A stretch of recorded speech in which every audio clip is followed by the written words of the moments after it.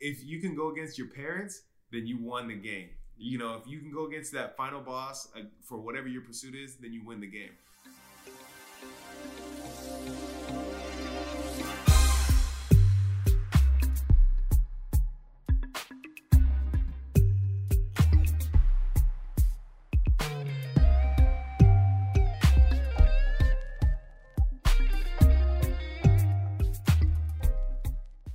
Welcome to the Entertained Podcast, where we explore optimism from different perspectives.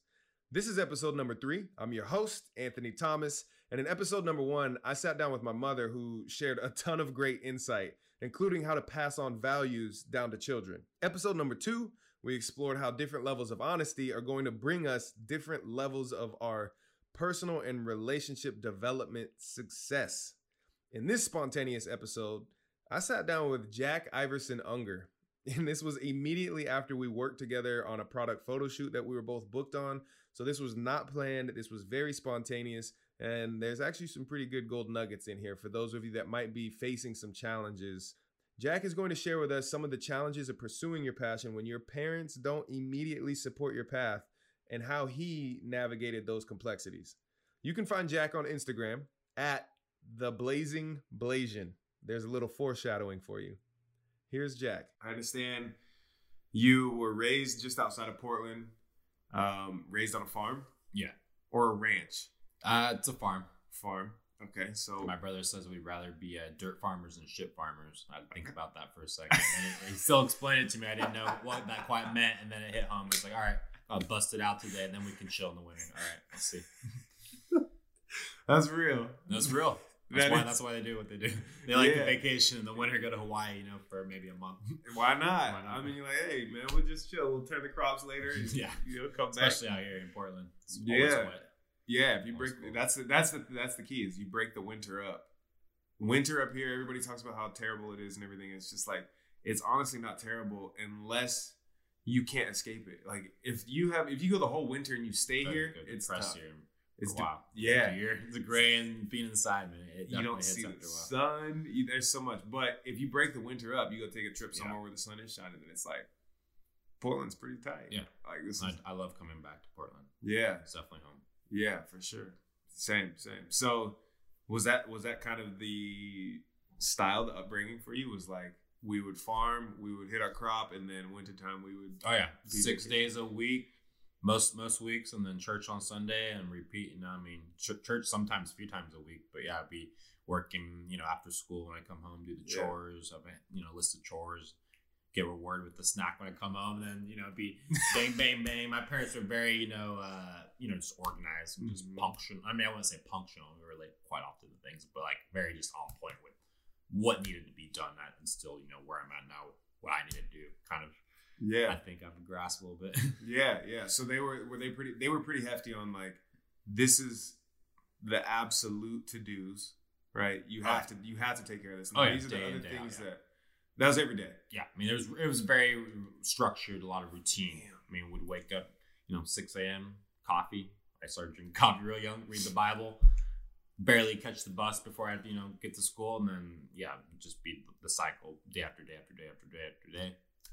Get home from school, farm, straight to it. They would already be farming, but as a kid, I would come home, it would be lighter chores for me. It'd be like stack some wood, mow their grass. But in the summer, it was, I was working right with the guys, it'd be berry picking, trapping, moles and gophers, chopping wood again, just stuff like that. I didn't drive tractor until I was older, but a lot of the littler jobs that, less responsibility for me growing up. Right. This is wild because this like what you described is literally like a hierarchy of a full culture. Oh, it definitely is. Where you just said without even second guessing. I wasn't like driving tractor or anything like that at this point. I was just stacking wood and things like the hierarchy of this is very clear. It was I was doing chores to maintain the wood and everything keep heat in the house and and there's a hierarchy of this. So. What is the pinnacle for farming? What is the top dog? What do they do? What is they do? Master grower, do call the shots. But I would say just being in the trenches with the guys would be like, that's what my dad still does. He probably likes doing like the mucky, dirtiest jobs out there. If he had the choice, but really he's on the phone in the office making calls. That's what he doesn't want to be doing. He'd rather be out there shoveling or doing some, manual labor. That's what he loves to do. So I'd say as a farmer, the top role is just keeping the guys going. Because you have to have someone that's there at that level. But like as a solo farmer, I mean, just be keeping yourself going, I guess, at that point. Damn, man. So he went from was this a case that he just built the farm big enough to where he now had to handle the I gotta chat with folks at the market, and things like that. And I gotta. Oh yeah, I mean it's just cell phone call after office call after. He doesn't really do much emailing, but a lot of calls, just on the phone calls. But he started when he was right out of high school. I think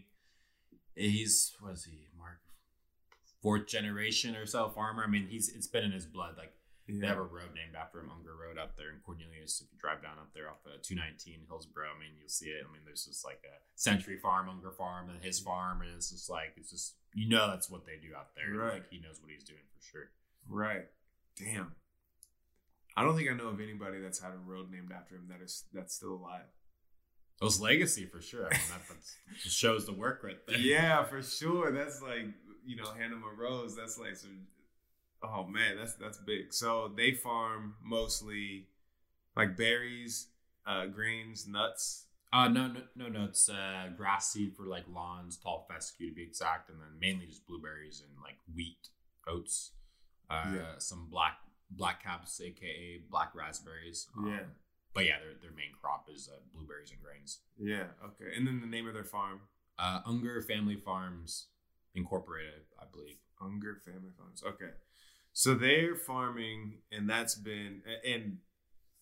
they're it sounds like very devout religious folks that are church going every Sunday, sometimes more often. Yeah, I mean, obviously with COVID right now, it'd be the Zoom church Zoom services. church. But yeah, I mean, before COVID times, church like, Sunday and Wednesday, maybe even a Friday thrown there, Right. Yeah. Right. So your Bible study, your Sunday service, your small groups, everything like this. So they're, logging on. Let me tune in to Joel Osteen while he's, popping in, or whatever might be the equivalent for their church and everything. Right? Yeah. What do you grow? I mean, I grow cannabis. Okay. It has a lot of other names, obviously, but I mean, I call it cannabis. Cannabis. So weed, hemp, marijuana, the marijuana plant. I mean, there's a lot of different categories here. Can you break this down for us? What is it that you grow, and how do you describe it from what it is that you grow? Well, I grow, I guess to be all technical, medical marijuana for the state program of Oregon. Out here, we're allowed to grow 6 plants per patient. Right now, I've got 2 patients at my residency where we're allowed to do the 12 plants. So I got a little greenhouse out back, some lights, some heaters, fans, whatnot. And that's THC. So that's psychoactive, gets you, feeling either relaxed or, a little cerebral change, body high, used for medicinal purposes. I also grow hemp in the summer, CBD, which is non-psychoactive, which is more for anxiety and stress. I mean, I guess all the cannabis could be for stress, but I mean, the target would be for stress for CBD. And that's outdoor. We do that right under the sun, in rows. And that's all dried and cured for smokable flower. So that's like the main product we're producing right now. Right. Okay. So this is kind of multiple routes, but this is for the sake of simplifying for folks that may not have been introduced to this before, and maybe just listening to this is their first time actually diving into the cannabis industry and what that even looks like. This is the same plant. Is it the same plant that's grown different ways, or is this 2 separate types of plant? Like you have lilies or roses, right? Yeah. Everybody knows roses. You have a red rose, you have a white rose. Is this the same thing that you would say cannabis is, one red rose? And how would you break this down in the most simple terms for folks that don't actually have any familiarity with the industry? I mean, to break it down simply, I'll just say one gets you high and one doesn't. But I mean, from like a science term or a grower's term, I mean, to be honest, like most growers couldn't probably from an eye test could tell the difference between a hemp plant and a THC plant until they're in flower, until they're making the buds that you ultimately smoke. So from that statement, even then you can get them confused. Like they look very identical. I mean, even the smells are very, very similar these days, like where they've advanced the breeding techniques to bring out the best characteristics and the desirable smells and traits that people, look for when they're shopping. But yeah, once you consume it, if you were a new consumer, you'd probably be able to tell real fast one would probably either settle well with your body or you'd be freaking out a little bit because you're not used to the psychoactive properties of THC. So your body kind of gets used to that. So yeah, break it down kind of from like whatever perspective you're trying to learn about growing or the consumer side of things. Right. So which one has this is more psychoactive and you'll feel that shift when you consume it versus the other one? Definitely the THC, hands down, for sure. Okay. So THC is definitely going to be, THC is the actual psychoactive. Delta 9 is like the actual molecule of the cannabinoid that gets you high, what you're looking for, if you're that consumer. Right.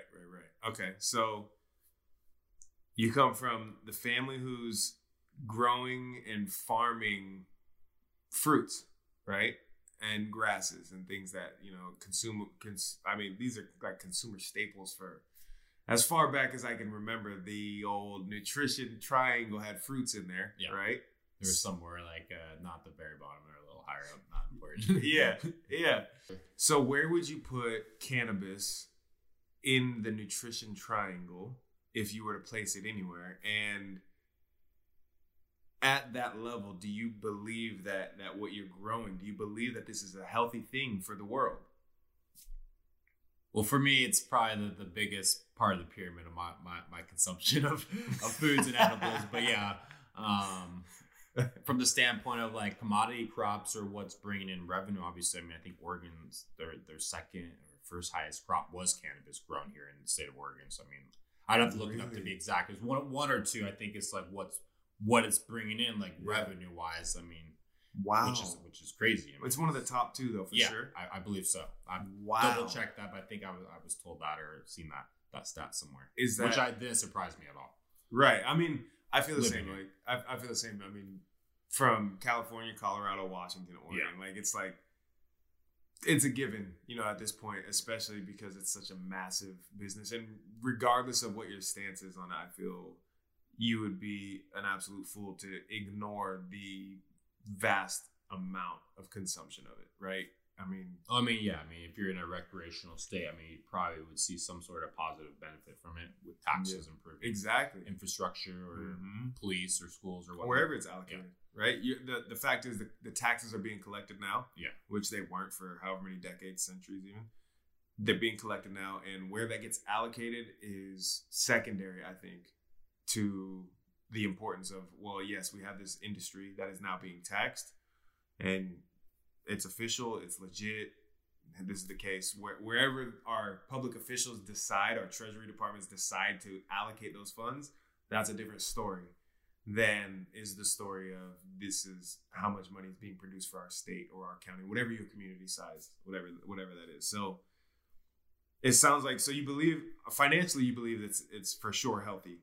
Oh yeah, you can't deny that at all. I don't think anyone can deny that. Yeah, I agree. Yeah, that's the point. So what about on I don't want to say necessarily nutritional level. I'd say more of a holistic point of view or standpoint to look at it, because if you do break cannabis down, it is a flower, it is an herb, it is dried, just like oregano or parsley or cilantro, if that's how you use it, dried.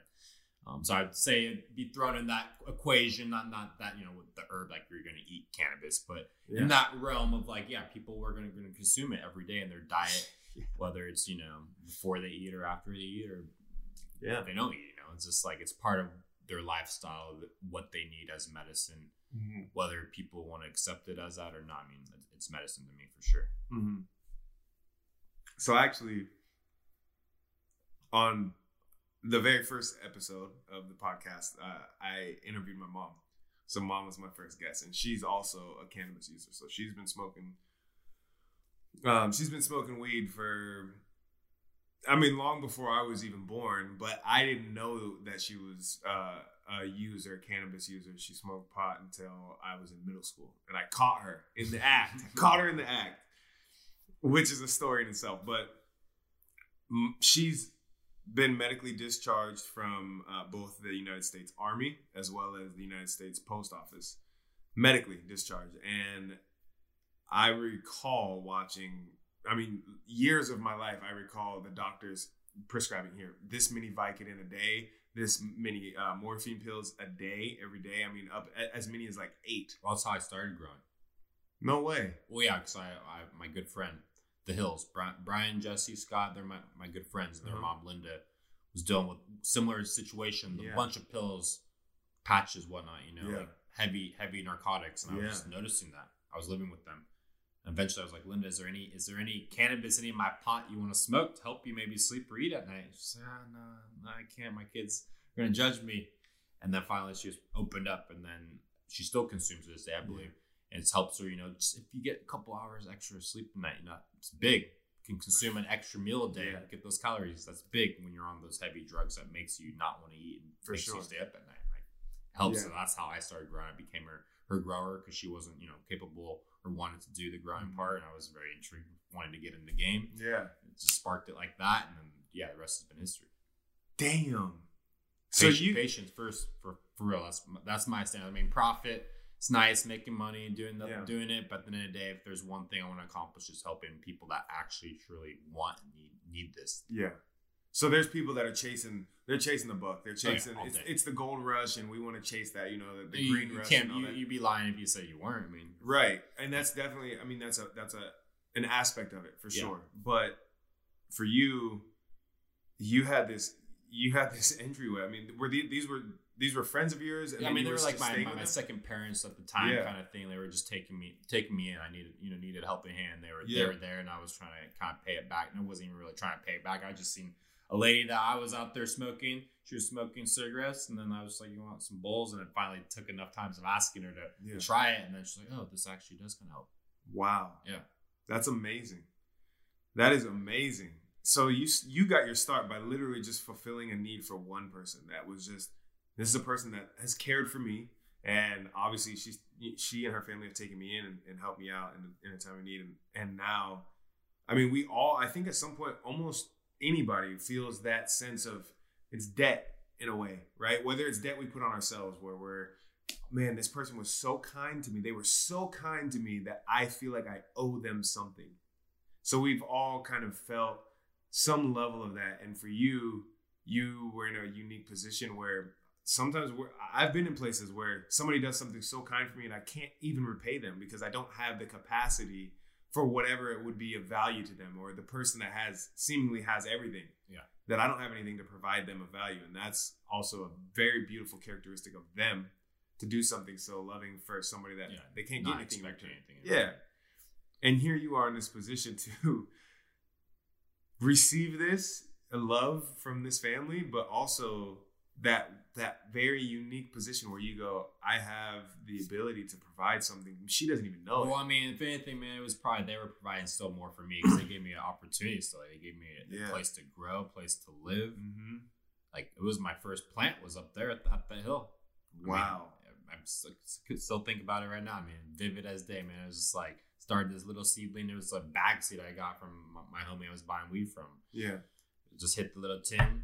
And I was like, oh, sweet, my first little seed. And I didn't really think much of it. And I popped it later and sprouted that little seed in my homie's closet. And then his dad was like, all, confused. Like, we were growing, some. What's growing in my closet? He thought the DEA was going to show up and he's going to lose his job. And he was just like, think the feds were going to take his house that same day. Like, I was like, no, it's one plant. We're about to get the cards. We're compliant.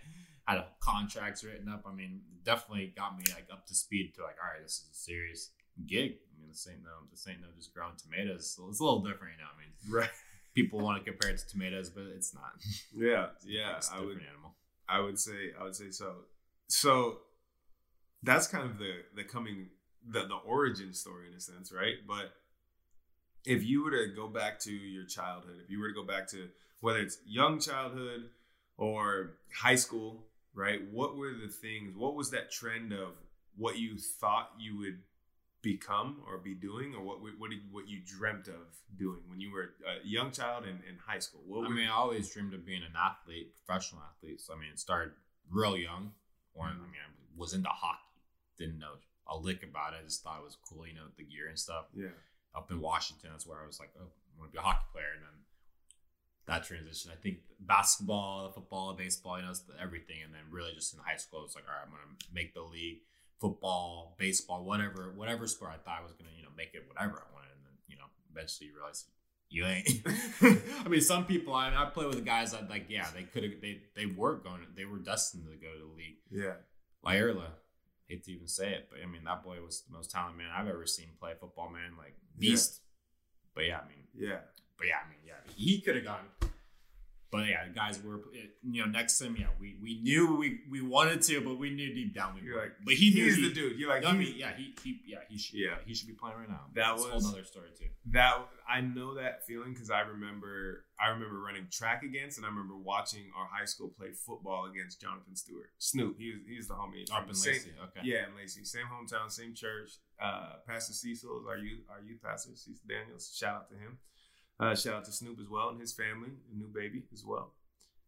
I remember, and our whole town remembers watching him play ball, and it was something completely different. And you do see that difference, right? Yeah, talent just outshines by far. It's not even something that goes, wow, he's really good. It's that person is unstoppable. Yeah. When they decide, it just comes down to, do they decide to score right now, or are they going to wait a little bit to score? It's up to them, really, right? Yeah. So there's the difference. But I do want to ask a question on, you were talking hockey. That was the first thing that came out of your mouth. You're Blasian. Yeah. You don't see too many. What's the breakdown? Black and Korean. Black and Korean. That is not a common mix. That's not a common, well, I don't want to say that. That's not a commonly seen mix. And it's not a commonly seen either side, let alone the mix in the sport of hockey. And while we're sitting here talking about this is, I mean, this was in the 90s, I presume? 90s, early 2000s? Late 90s, yeah. And here we are in 2021. Any Black, any Asian, any Blasian kids out there, do you have a quick message for them for any, not just hockey, but any place that they might not see somebody that looks like them, that you want to just give some message to, of anything they're even considering, thinking, man, it's so cool that person does that, but they don't see anybody that looks like them doing it? Is there any message that you would want to relay to kids like that? I mean, I would just say, don't let anyone tell you no. Never. If you want something, I mean, as cliche as that sounds, like, that's really what it comes down to. If someone tells you no, prove them wrong. Really. I mean, I don't see too many brothers or people like me growing. Like, it's a very white dominant industry for sure. Yeah. Very. Tell to anyone I know that. I mean, most of my friends growing, they're white. Yeah. They don't say shit to me like, oh, you shouldn't be here. But I mean, it's like I prove them wrong day in and day out. So, I mean, I think that's what it takes. Yeah, for sure. I dig that. Yeah. I mean, that's a big thing, a big takeaway. If you are even considering, regardless of what you look like, regardless of what minority group you might belong to, whether that's I'm female and most engineers are male, or whatever the case is, if you don't see the people that look like you, don't take that as your decisive move that you shouldn't go there. You shouldn't go that route. Definitely pursue it, prove people wrong. It might be more challenging.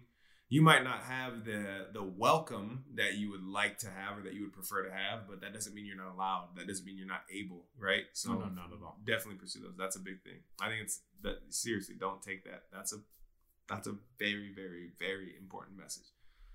So thank you for sharing that.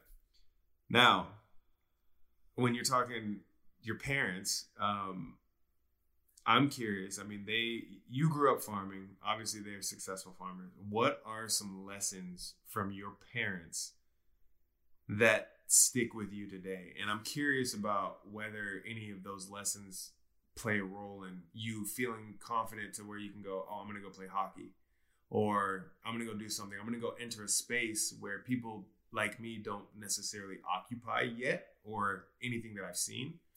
Are there any lessons that pop up to you from your parents that you were just like, I mean, from day one, they taught everyone. They teach everyone how to work really fucking hard, real hard.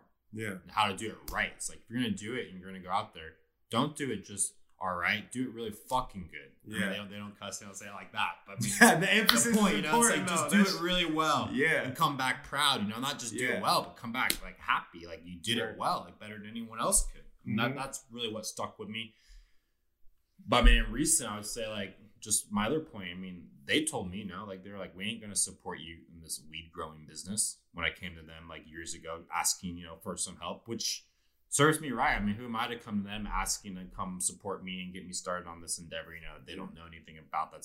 At the time was illegal to them. In their mind still is technically illegal federally. So it's like, I don't know. I mean, this is like kind of motivating me to go harder. Like I had to get my shit together and really buckle down and figure out if I really wanted it, because like they weren't going to want it for me. So it's like kind of teaching me the hard way with a lot of things. I mean, they are very strict, and if they do listen to this podcast and never hear this, it's like, yeah, I appreciate it, because a lot of people do get the easy road in the handout, where it's like it's not going to stick with them. Obviously, those lessons, it's like the hard times, what makes you great. Yeah, for sure. So that was on my list of what I wanted to dive into. I really want to dig a little deeper, if we can, into this. Definitely. So one of the common things that I'm seeing, and it's very prevalent in people, and one of the very specific target groups that I want to talk to, I was sharing this earlier, is people who are really driven. They have that desire to just really be successful in whatever they pursue, but they don't just know what that is, or we don't really feel the specific answer to what our desire is. The desire is there, but we don't know the direction necessarily. So for folks like this, I'm trying to do service in unpacking this experience, right? You lived this experience where your parents, they taught you a lot of skills that you're using today, right? In growing 100%. as a cannabis grower, right? 100%. Maybe not the hands-on actual like farming skills, like, hey, this is how you water a plant, but just the life skills it takes to live, because it's a lifestyle. Farming is a lifestyle. So like they already prepped me for like, okay, I feel like shit, I ain't trying to work today or water, do blah blah blah blah. Like you still gotta do it. Plants don't care if you're tired or hungover. Like you still gotta wake up and do it. Yeah. I mean, sometimes you get a break. Obviously, there's balance to some extent, but like it's like you gotta have that consistency. Right. So there's a lot of values that came from your parents, straight from your parents.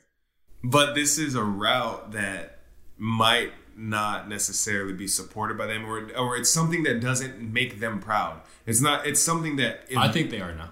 They've been growing hemp last 2 years, which is kind of like, oh, nice. They listen to us. Like I call it how it is. I mean, I'll say it straight up. They failed the last 2 years growing hemp. Like their shit molded out. Yeah.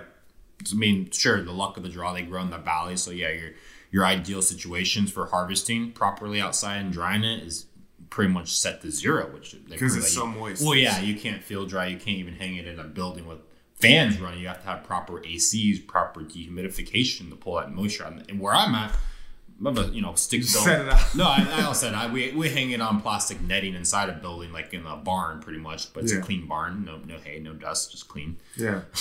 But it still gets the job done. Like you couldn't accomplish that here. You'd end up with a full building full of black moldy buds that you'd have to burn. Yeah, got you.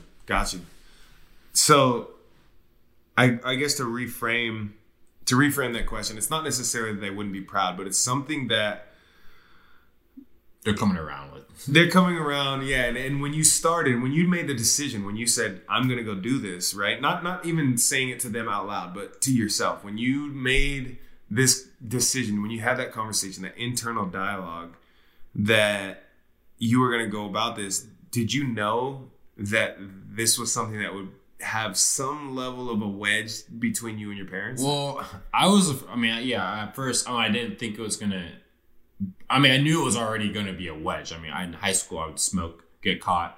Mm-hmm. Didn't end up good for me. Let's just say that. Yeah. And now it's like, I've been growing hemp. I started in THC cannabis 5 years ago, technically growing it. Yeah. And they definitely weren't supportive back then. And then fast forward to 2 years ago, I started growing hemp, which is more acceptable. Yeah. And then they started growing hemp, I believe that same year. Oh, really? Ago. Yeah. So my family's been growing hemp. They have their own operation going in Hillsborough. I have my own in Bend. My sister and her husband and her family they have big family. in Culver, which is, an hour away from me, like between my parents, a little bit closer to me, but pretty much between my parents and myself. Yeah. And they did well because they're in the high desert, more drier, environment. So they did pretty all right, I think. Successful harvest, whatnot. But it's like kind of bringing us now back full circle. It's kind of like that I don't even know how to, the metaphor or whatnot, but it's just like that thing that's just bringing us back, which is like was the most like opposite before, pretty much. Right. So when you started out, like when you were going down this road, you knew this isn't something that they would approve of. I already knew, yeah. You knew that from the start. I stuck with my guns. What? How? What is it? So I want you to think back to before you made the decision, because you kind of sporadically just picked up and moved out to Bend to start this operation. Yeah, I mean, I was growing a couple years here and there in Hillsboro. I mean, I'd sold my first harvest or outdoor to the dispensary here under medical still, before like the laws were all changed and whatnot. But it was, I guess, a pretty proud moment to get it packaged up with my, Blooming Hills Farm, I think was what I was Blooming Hills Cannabis Farm or something was what I was repping under. Thought I was, had my whole branding. I was like, dude, this guy's only grown 2 harvests. This guy, it's like looking back, I laugh, man. I really do. Like, I saw my Instagram from that. It's like 50 followers. I'm just like, wow, what a time to change, man. But I'm definitely looking back and proud. That's all I can do is smile and laugh. But yeah. So this is I'm baffled by this story. This is something that I think is really valuable to realize, right? You have this moment, you have this story. Your literal life story is one where so many people get caught. It's that one stage where so many people, I feel like, get stuck and turn back. Like I've wanted to quit so many times along this journey, like more times than I could count. Yeah. And you went from a place where you had this desire, you wanted to do the thing, you knew that this wouldn't be something necessarily to make your parents proud, but it's what you wanted to do. You decided to do it. You faced a ton of challenges along the way where you wanted to quit, you wanted to give up, you wanted to do all this stuff.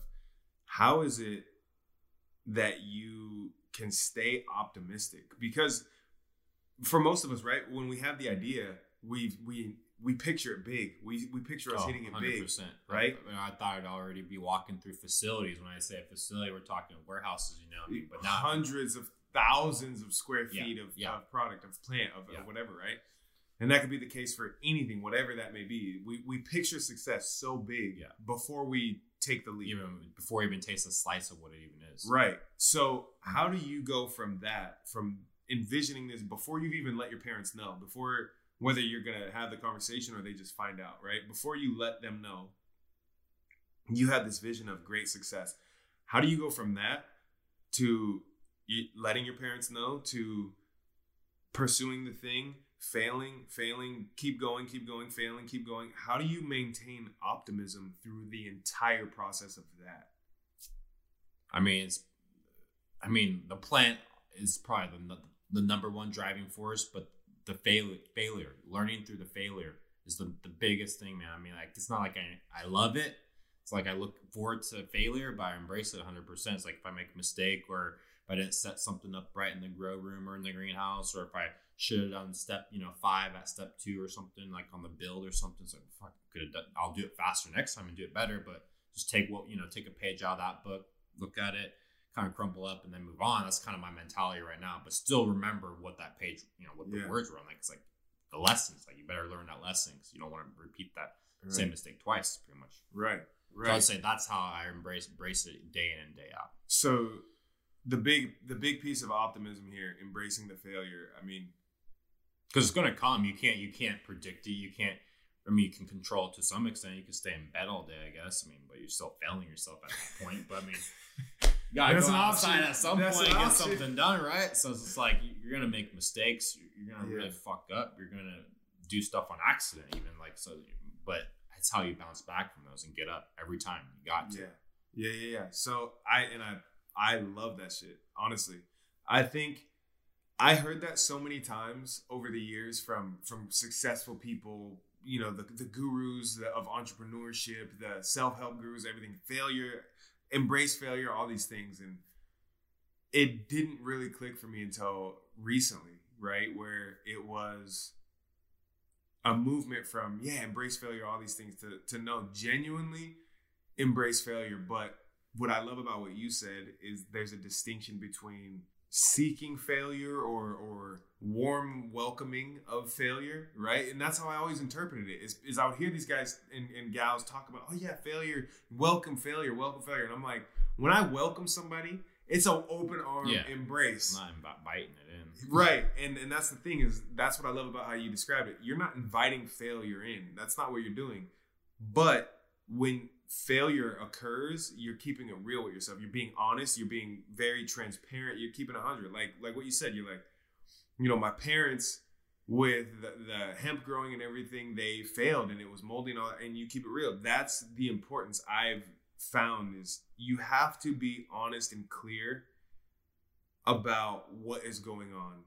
And if it is failure, that's what you embrace, and then you learn from it. It's not to say, I'm opening up to failure, I hope I fail so much. That's not it, right? Never. That's definitely not You're it. also setting yourself up for disaster if that's what you wish. I mean, you draw the energy in that you attract, right? Exactly. So it's not about, I'm hoping for failure, I'm pursuing failure. No, you're pursuing greatness. You want great success, whatever that is, whatever pursuit that is. And when failure arrives, you address it.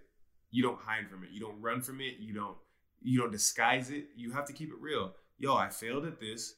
Let me see why I failed at it. Let me fix it. And let me put into place a system that will make sure I avoid that type of failure moving forward. So that any other failure is going to be a different type, a different style of failure. I don't fail the same way again. Yeah, and then you learn just how to react better too, because in those heated moments, in those times where it just happens like that, like it obviously catches you off guard, where you just have a split second to react either positively or negatively. And I've done a lot of negative reactions a lot lately, or not even lately, but just like throughout my life.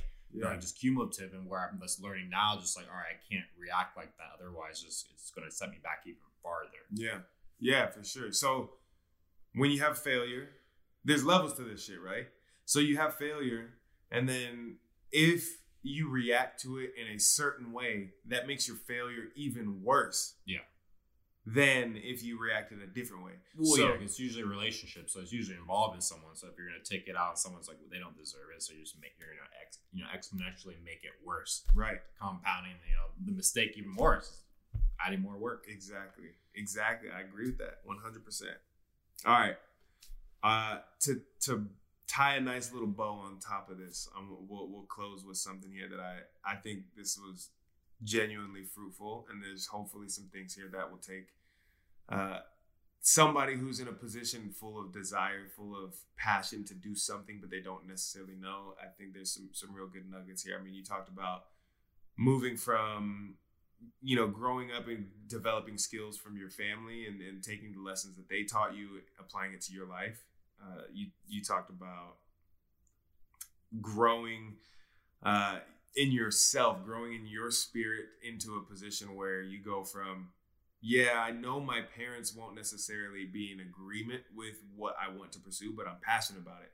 And it's something that you really do feel you're doing good, right? We talked about the health aspect. You're providing something that is a healthy aspect, which we still didn't place it on the nutrition pyramid necessarily. For you specifically, you placed it at the bottom, the biggest chunk. The foundation. Yeah, so we still need to get to that, which we will in a moment. But you talked about that, right? Providing value and providing, there's purpose here. Mrs. Hill that you helped out, that she was on these chemical concoctions of drugs.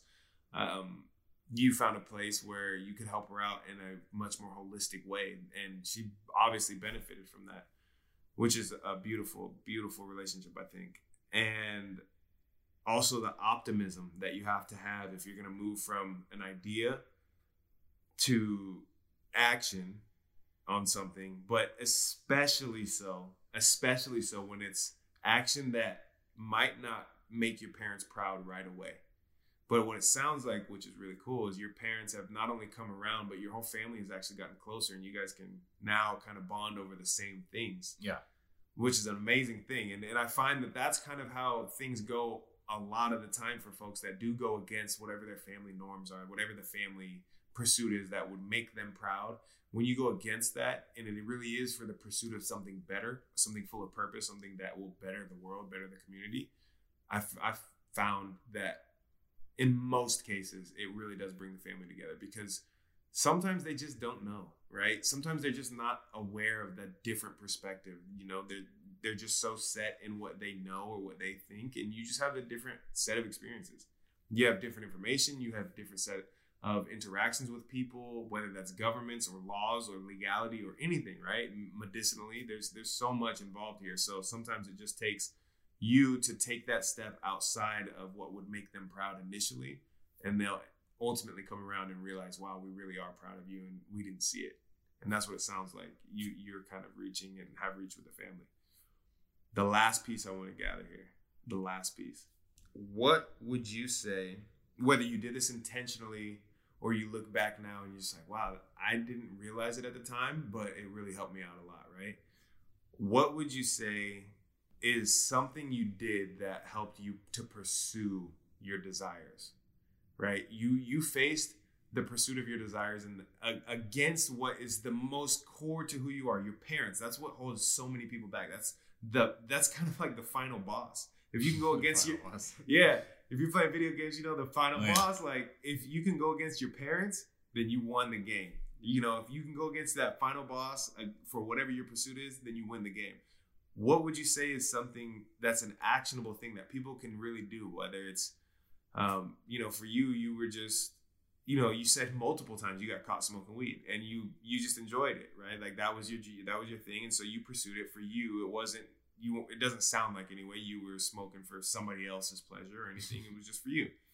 So, what is it that's something actionable people can do that you could say, you know, if you really are going to get to a point to where you can pursue your desire and do it in the face of the final boss, right? What is that thing that you would recommend, or that you say, at least for you, it worked for you to do it this way? What's the actionable item? I mean, probably myself was my biggest hurdle. I would always just hold myself back, like, oh, I don't have enough money. I don't have enough resources. I don't have enough support. I don't have enough network. I don't know enough people. Like, it would always be something else other than like what I can control. And like the only person you can control at the end of the day is yourself. So you got to look yourself in the mirror, find some action to take, and then just go from there, which was just like, for me, it was just packing up $50 and moving the Bend and just hoping for the best. I mean, probably wasn't the smartest decision. I look back on it now, like, oh shit. I mean, I obviously could have came back to, you know, the valley and figured some stuff out, but I had too much pride at that point to make that decision to probably do that. So I would have stuck it out, and then I know. Yeah. But yeah, I'm gonna say a lot of people just hold themselves back. Just, I don't know, like scared, or just feeling like they might fail, which you will. Yeah. Big or small sometimes. I mean, but you'll never fail unless you try. So I'd say like that's the biggest hurdle you have to get over, which for me it wasn't, because you know, with modeling, you gotta go out and get it yourself. I mean, so I think that kind of was a stepping stone to get me to be like, all right, let's take the next step further and see what you really want. Because I mean, at the end of the day, I never really wanted to be a model or do modeling. It was just kind of, you know, fell into that, to be honest. But I mean, I enjoy it, to say the least, but I knew it wasn't the path I wanted to take for the rest of my life. Yeah. But now I feel like, you know, I'm kind of at a place where like, yeah, I like what I do. Yeah. That's solid. So you have to address yourself, and you have to take action. You have to actually do the thing and forget about all the reasons why you can't do it. We have to like take inventory of yourself and just figure out, okay, this is what I'm good at. This is what I need to work on. This is my strengths and weaknesses, and just kind of make a plan and go from there. And like, obviously you got other outside like elements pulling and, you know, tugging at you, like kind of controlling your time. If you have a lady or a boyfriend or another person you're supporting, a parent, a brother, a sister, a kid. I mean, there's a lot. I'm just on myself, so I've definitely had a lot of time just to work on just that aspect.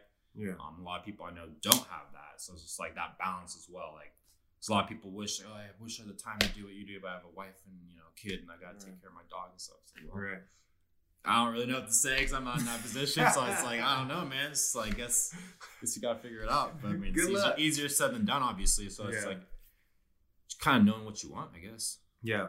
I think in those positions, like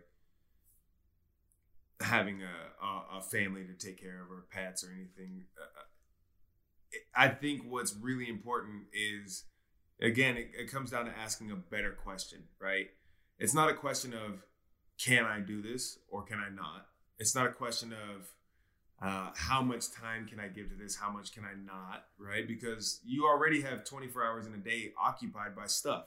We all already have that. Whatever that stuff is, we all already have that 24 hours occupied. So when you ask better questions, that's when you become better at gaining the results you're after. So instead of those questions, you can ask something along the lines of, how can I strengthen both my family relationships and my personal or professional desires?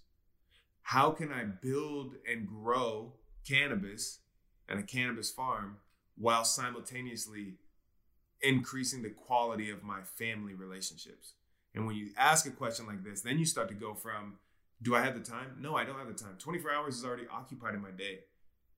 It goes from that, and the shift goes to, well, what if I took my wife and my kid out and we had a day where we all tilled the land together and we all planted seeds together and we all had a little spray fight with the hose and mud fight or something like this together? Now that turns into a very beautiful bonding experience, and you get the best of both because you get that family time and you get that time to build whatever it is that you're really after. So those questions are really, really important to ask when you get down to, what the hell do I want for my life? What is this desire that I feel like I really want, and how bad do I want it? Because if I want it bad enough, I'll figure out how to get both. I'll figure out how to have a better relationship with my wife or my husband and my child, and also pursue the farming or the business of whatever it is, right? There's something there. So I think that taking inventory of yourself, that's an important part. So that's a beautiful takeaway. And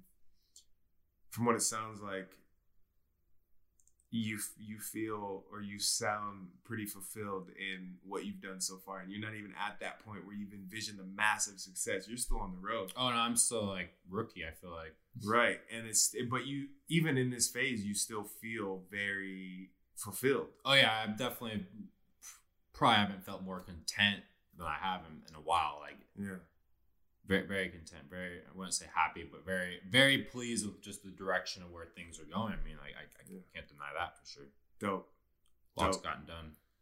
I love it. Well, dude, we'll wrap it up right here. I think this was super, super fun. I'm really damn glad serendipitously just met on this shoot tonight, and here we are recording right afterwards. Just spread the moment. And getting it in. Yeah, for sure. And this is kind of what it's about, right? No excuses. Yeah. We could have said, oh, no, I don't have anything planned. I don't have any of this. I don't have any of that. We just made it happen. And this is to a testament of what you were talking about. Yeah, I mean, whether exactly. You missed the first one. Gotta start somewhere, right? Yeah. Just gotta start. I love it, man. Go for it. I love it. Well, much love, everybody listening. Thank you guys for tuning in. And I hope there's a beautiful takeaway for you to take into your life and your family's lives. And then, until next time. Peace.